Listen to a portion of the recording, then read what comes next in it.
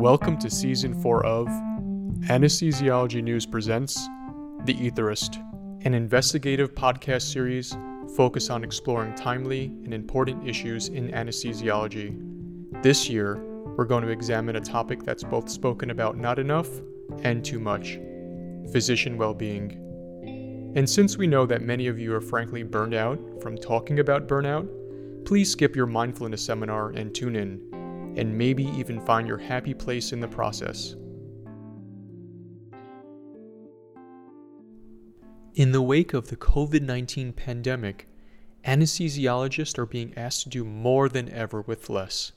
Staffing shortages, supply chain issues, administrative burdens, regulatory compliance, and unpredictable work hours continue to plague the field and contribute to burnout. This is a universal problem, and these are symptoms of a work environment that is not conducive to sustainability.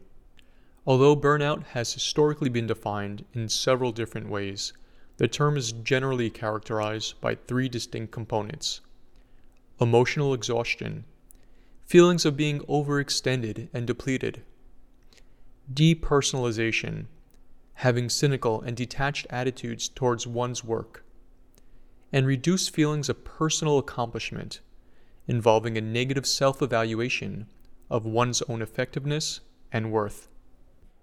So what are the main causes of burnout, and how can physicians foster a greater sense of well-being? Unfortunately, like any complex problem, there is no single solution. It's a multifactorial condition that's rooted in everything from schedules to culture. Anesthesiologists are often treated more like cogs in a wheel than professionals on which the system depends. And that's what it's mostly about, right? Simply wanting to feel valued, to be acknowledged as essential rather than expendable. Nevertheless, there's no scarcity of areas that require change. Do you curse the existence of the electronic health record? If you do, you are not alone. What is basically a billing system, one not designed by physicians, was forced on physicians with virtually no input from physicians. It changed the way that anesthesiologists worked, it changed how they thought, and it changed how they interacted with patients. Additionally, in the push for volume-based care over value-based care, anesthesiologists are often asked to manage not one, not two, but 3 and even 4 ORs simultaneously. The expectation to simply get everything done, and as fast as possible, further cultivates this sense of depersonalization. It's no longer Mr. Pizzy undergoing a total knee replacement, it's just another knee replacement. There's an undeniable yet indefinable loss of personal achievement without that vital patient connection. Deprived of actually getting to know your patients, a profession that you once loved, and maybe even felt a calling to, can slowly erode to feeling like a series of tedious tasks. And without any say in what time a surgery begins or how long it goes on, the inability to dependably plan one's personal time and achieve a sustainable work-life balance only further highlights two recurring stresses: lack of control and a feeling of being marginalized. From institutional to legislative reform, there are countless opinions on how to stabilize the specialty's turmoil. Yet the one prevailing sentiment is that if there isn't significant change in healthcare, as well as the way that anesthesiologists are viewed and treated, then the mass exodus will not only continue, but even accelerate. So what can you do personally? Is the touted yoga and meditation combo the true salvation? For those listening to this right now, from medical school onward, did anyone actually teach you how to take care of yourself? Walk you through the key elements for self-care and self-preservation? The focus is solely on taking care of patients, which is obviously critical. But as a former AMA president once said, the most important patient we really have to take care of is the one in the mirror. Join us as we speak with leaders in the physician well-being movement and learn from their unique perspectives on achieving work-life balance and personal fulfillment. In this first episode, we feature a true rock star, Amy Vincent, who among many other things is the chair of the American Society of Anesthesiologists Committee on Physician Well-Being. But first, a word from our sponsor.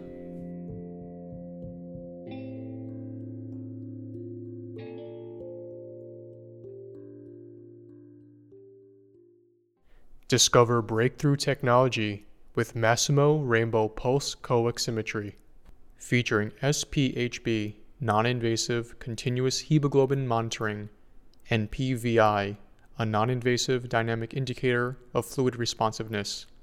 The Rainbow Pulse Co-Oximetry platform is designed to help support blood and fluid management initiatives without additional equipment or setup. Visit Masimo.com to learn more.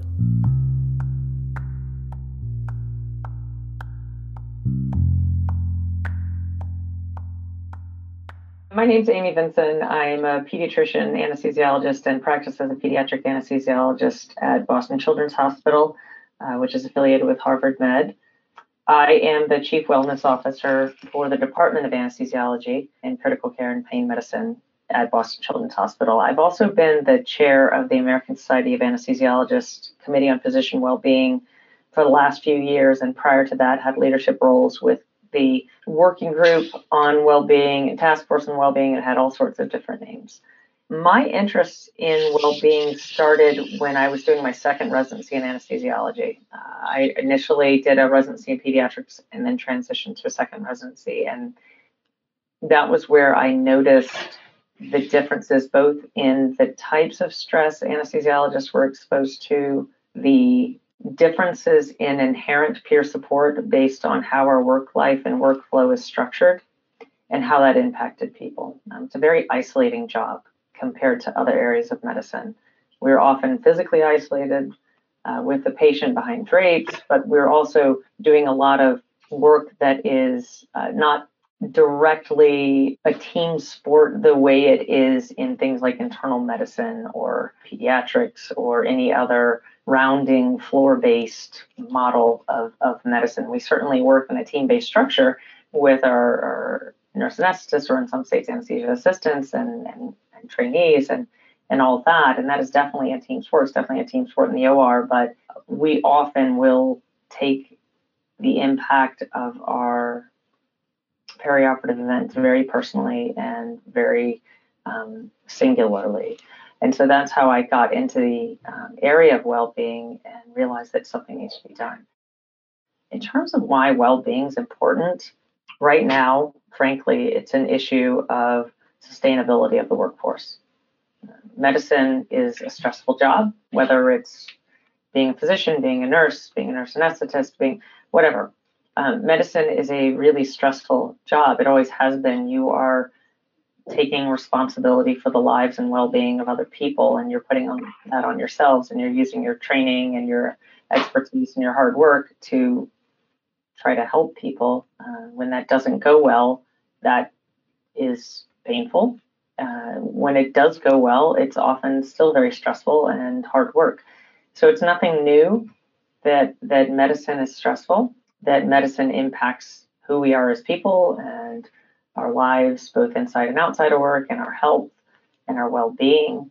But I think the last few years, few decades, there have been a lot of changes in medicine that have both eroded the sanctity of that physician-patient relationship, but have gotten in between it as well, meaning there are barriers up that allow people to really just focus on the patient. I mean, we're in anesthesia, and so we're very hands-on with the patients, but you look at a lot of the jobs that are office-based or clinic-based, and for every hour they spend with the patient, they're documenting 2 hours of that. And so that activity of being with your patient and touching your patient and helping your patient, that's so sustaining and resilience building, has been, for lack of a better word, violated by regulatory compliance and requirements and documentation burden and administrative burden and all these things that were probably put in place for good intentions, but have had the downstream effect of really just tiring out the workforce and demoralizing the workforce. With the advent of COVID, we have both had the opportunity to see things in a new way and do things in a new way, added to new job stressors being added. And now, because of that, and because of sort of an open-mindedness that people have, a lot of people are actually leaving the workforce because they're realizing this is just not what I went into it for, which is leading to staffing shortages. This is not just true with physicians. This is extremely true for nursing and every other area of healthcare and every other sector. And it's leaving the people who've decided to stay even more strapped and working even harder. And I fear that we're at a point where if we don't do something soon in a major way, we are going to lose large chunks of the workforce, and it's going to take decades to rebuild. So I think well-being is an imperative right now. So how do you define wellness? And is burnout different for everyone? Or are there some general themes? So the first thing is I don't tend to use the word wellness. Wellness tends to do with how you are physically and emotionally within your own self. Well-being, and I know it sounds like semantics, and I don't like to harp on semantics, but well-being has to do with how you're also interacting with your work environment. And so when we use the term well-being, it is your physical, emotional, occupational, professional sense of how you're doing. So good well-being is a positive perception of how you are feeling professionally, how you're feeling physically, psychologically, spiritually, emotionally. And by that little shift going from wellness to well-being, what we incorporate in is the idea that your work environment is critical to your sense of how you are feeling. And it brings that entire domain into play in terms of the responsibility and the accountability to make things better. So if we're talking about well-being, we're saying that you could take the most resilient, attentive to their own needs, responsible, healthy living person, put them in a toxic work environment, and they will not be healthy anymore. That's why it's important to talk about well-being instead of wellness. So basically what we're saying is, by saying well-being, we're bringing your work environment into the fold. When did the notion of physician well-being come to light? Is it a new focus, or has it been around for some time? So I think that ebbs and flows. I think it has always been known within the medical community, and medicine in general has taken some interesting journeys through history. But even if you look at the father of modern medical education, Sir William Osler, in 1900, he was speaking to a group of medical students, and I love this quote. He said, "Begin at once the cultivation of something other than the purely professional." So he was talking about work life then, but he also said, I will try to get this quote right, "In no relationship is the physician more often derelict than in his duty to himself." And so it's this idea of self-sacrifice in medical culture that is glorified to the point where the self-sacrifice almost becomes performative or competitive. And the things that we say strong work for are often for things that, from an occupational health standpoint, are utterly inappropriate. They, in that moment, are necessary to help the patient. And so we celebrate that.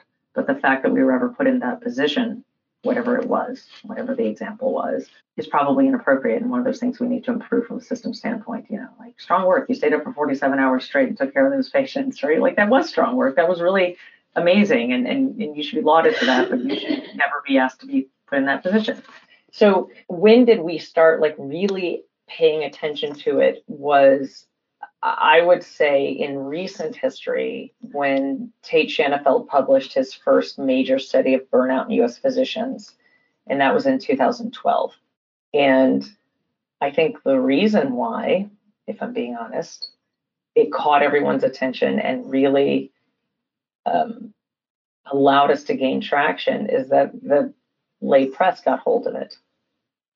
And it kind of made medicine look bad.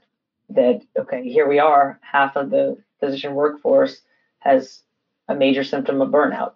And for someone like me who was studying this stuff before that paper, I loved it because it gave big data credence to what we were doing. And it justified a lot of what we were doing and gave us more traction. And I know that was true of a lot of people doing similar work throughout the country. And so after that paper came out, for the first, I don't know, 5, 6, 7 years, almost all of the papers coming out were the people who were doing work in little niche areas throughout the country, in well-being.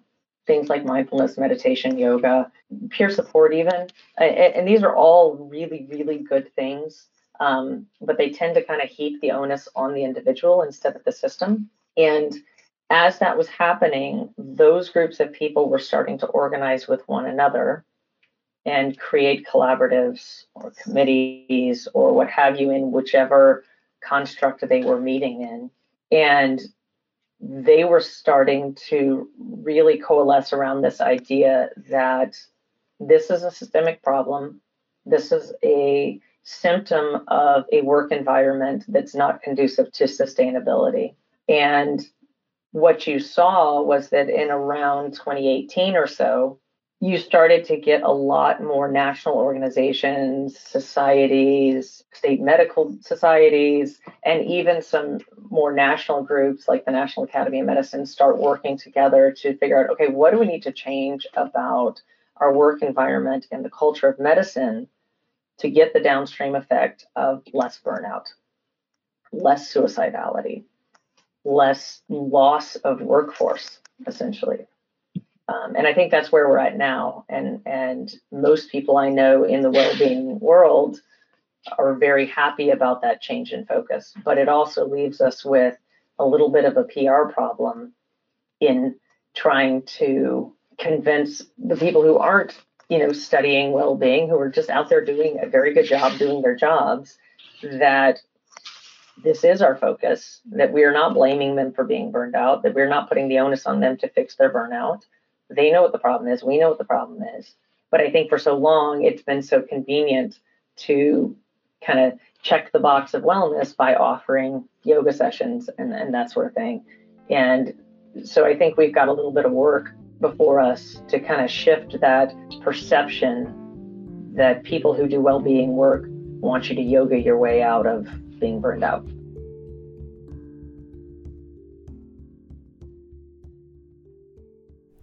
Breakthrough technology, breakthrough outcomes.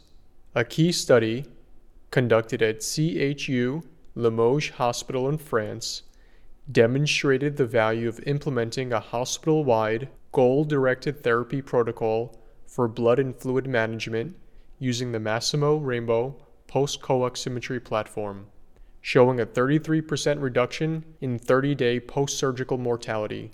Visit Masimo.com to learn more.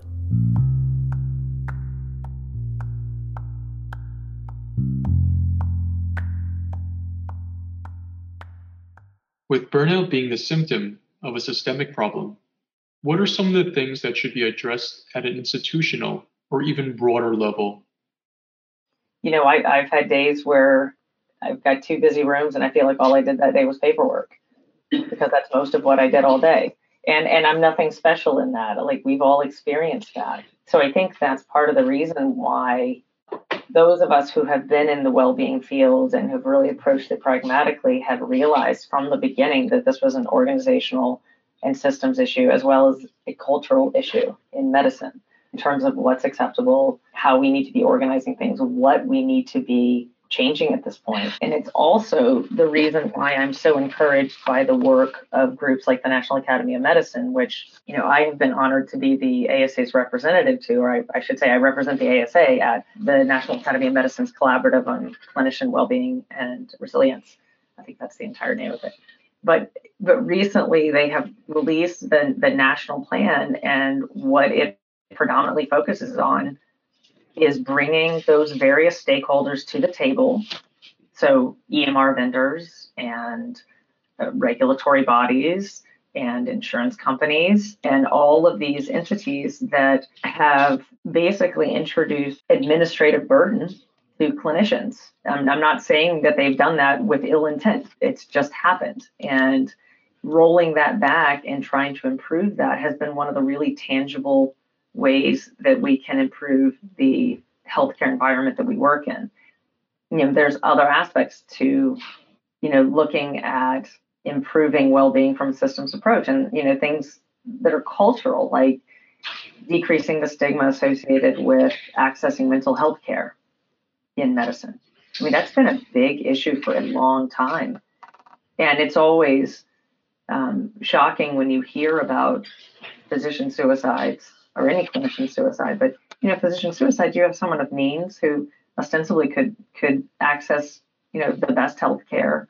And so the idea that there's a reticence to accessing that because of the credentialing and licensure environments that we've created, that's an area we can make tangible improvements. So I know I went on a little journey answering that question, but one thing leads to another in this field. Dr. Margulis and Dr. Sinsky and I speak a lot about how it's not just a lane; it's the whole highway. The well-being of your workforce is critical to the sustainability of your workforce. So clearly, the pressure should not be on a doctor to improve their own work-life balance. But is there anything they could do to help better their well-being? Do you have any advice or takeaways for someone listening to this podcast who might be struggling? Absolutely. While I say that the onus should be more on the systems and the organizations than on the individual, it is I believe, our individual duty owed to our patients to be as well as possible. And so it's important for us to guard our own well-being to the extent possible within our own work environments, right? A few things. Be very proactive about seeking peer support. If you need a battle buddy, establish a relationship with a colleague where you can go to each other for peer support. But as early as you can in your career, get really intentional about seeking peer support when you need to talk something through, when you need to debrief something. It's a really, really good habit to get in. The second thing would be insight. Know yourself. Know what burnout is and when you're showing signs of it. Burnout's interesting. I mean, it's got by standard definition, it's got three major domains, right? Emotional exhaustion, depersonalization or cynicism, and a low sense of personal accomplishment. Know yourself, and when you are starting to show your early warning signs, if you can recognize it earlier, you can often take intentional steps for some additional self-care that you wouldn't normally do. To maybe right that ship earlier, maybe plan out a vacation if you're able to take one, that sort of thing, and take a step back. The other thing is developing your own leadership style and leadership skills. One of the biggest drivers of burnout, one of the biggest associations with burnout, is how you perceive your direct report, your direct boss to be. Are they supportive of you? Do they involve you in decisions? Do they recognize you for a job well done? But the flip side of that is that we're all leaders to somebody, and how we act as a leader impacts our own microculture and our own microenvironment, whether it's an OR or you have a leadership role or what have you. So intentionally building in really robust mechanisms to show appreciation to people, to build in gratitude, both for your own internal life, but for those around you, can go a long way toward improving the culture of your own workplace. Those are a few things that can be done, and everybody needs to understand what gives them resilience. Those aren't luxuries. Those are necessities if you want a sustainable career. I go back to Osler. Begin at once the cultivation of something other than the purely professional. If it's working out, you have got to prioritize it. Maybe you can't do it every day, and we have busy lives, but giving it a high level of priority is not selfish. It's a necessity to a sustainable career, whether you like to garden or work out or paint or, I don't know, play Sudoku, whatever it is that genuinely fills you back up. It needs to be a priority. And sometimes that means saying no to stuff. And I think as a culture, we need to reinforce that more. And that's the work of leaders in anesthesia, is to reinforce that culture, that it's okay to engage in those activities and to build in the time needed for a semblance of work-life balance in medicine. We've had a really hard last few years. And I think just jumping back into the fray as if nothing just happened is not going to work. We could have the same level of work that we did in 2019, but here we are in 2022, and people's lives outside of work are more stressful because of everything that has been going on. And all those things that used to build them back up are not there anymore. So I think leaders in medicine need to recognize that even if your numbers look the same as they did in 2019, even if on paper everything looks exactly the same, we were having issues in 2019 in medicine. We were having a lot of burnout in 2019. We weren't all perfect then. And now people are exhausted. And I think there needs to be a collective realization of that. It doesn't mean that the workforce is weak. The workforce is profoundly strong and resilient, but the workforce is tired. And I think the more we can be honest and upfront about that, the better we're going to be in the long run. And the more we're going to be able to rebuild to something better going forward.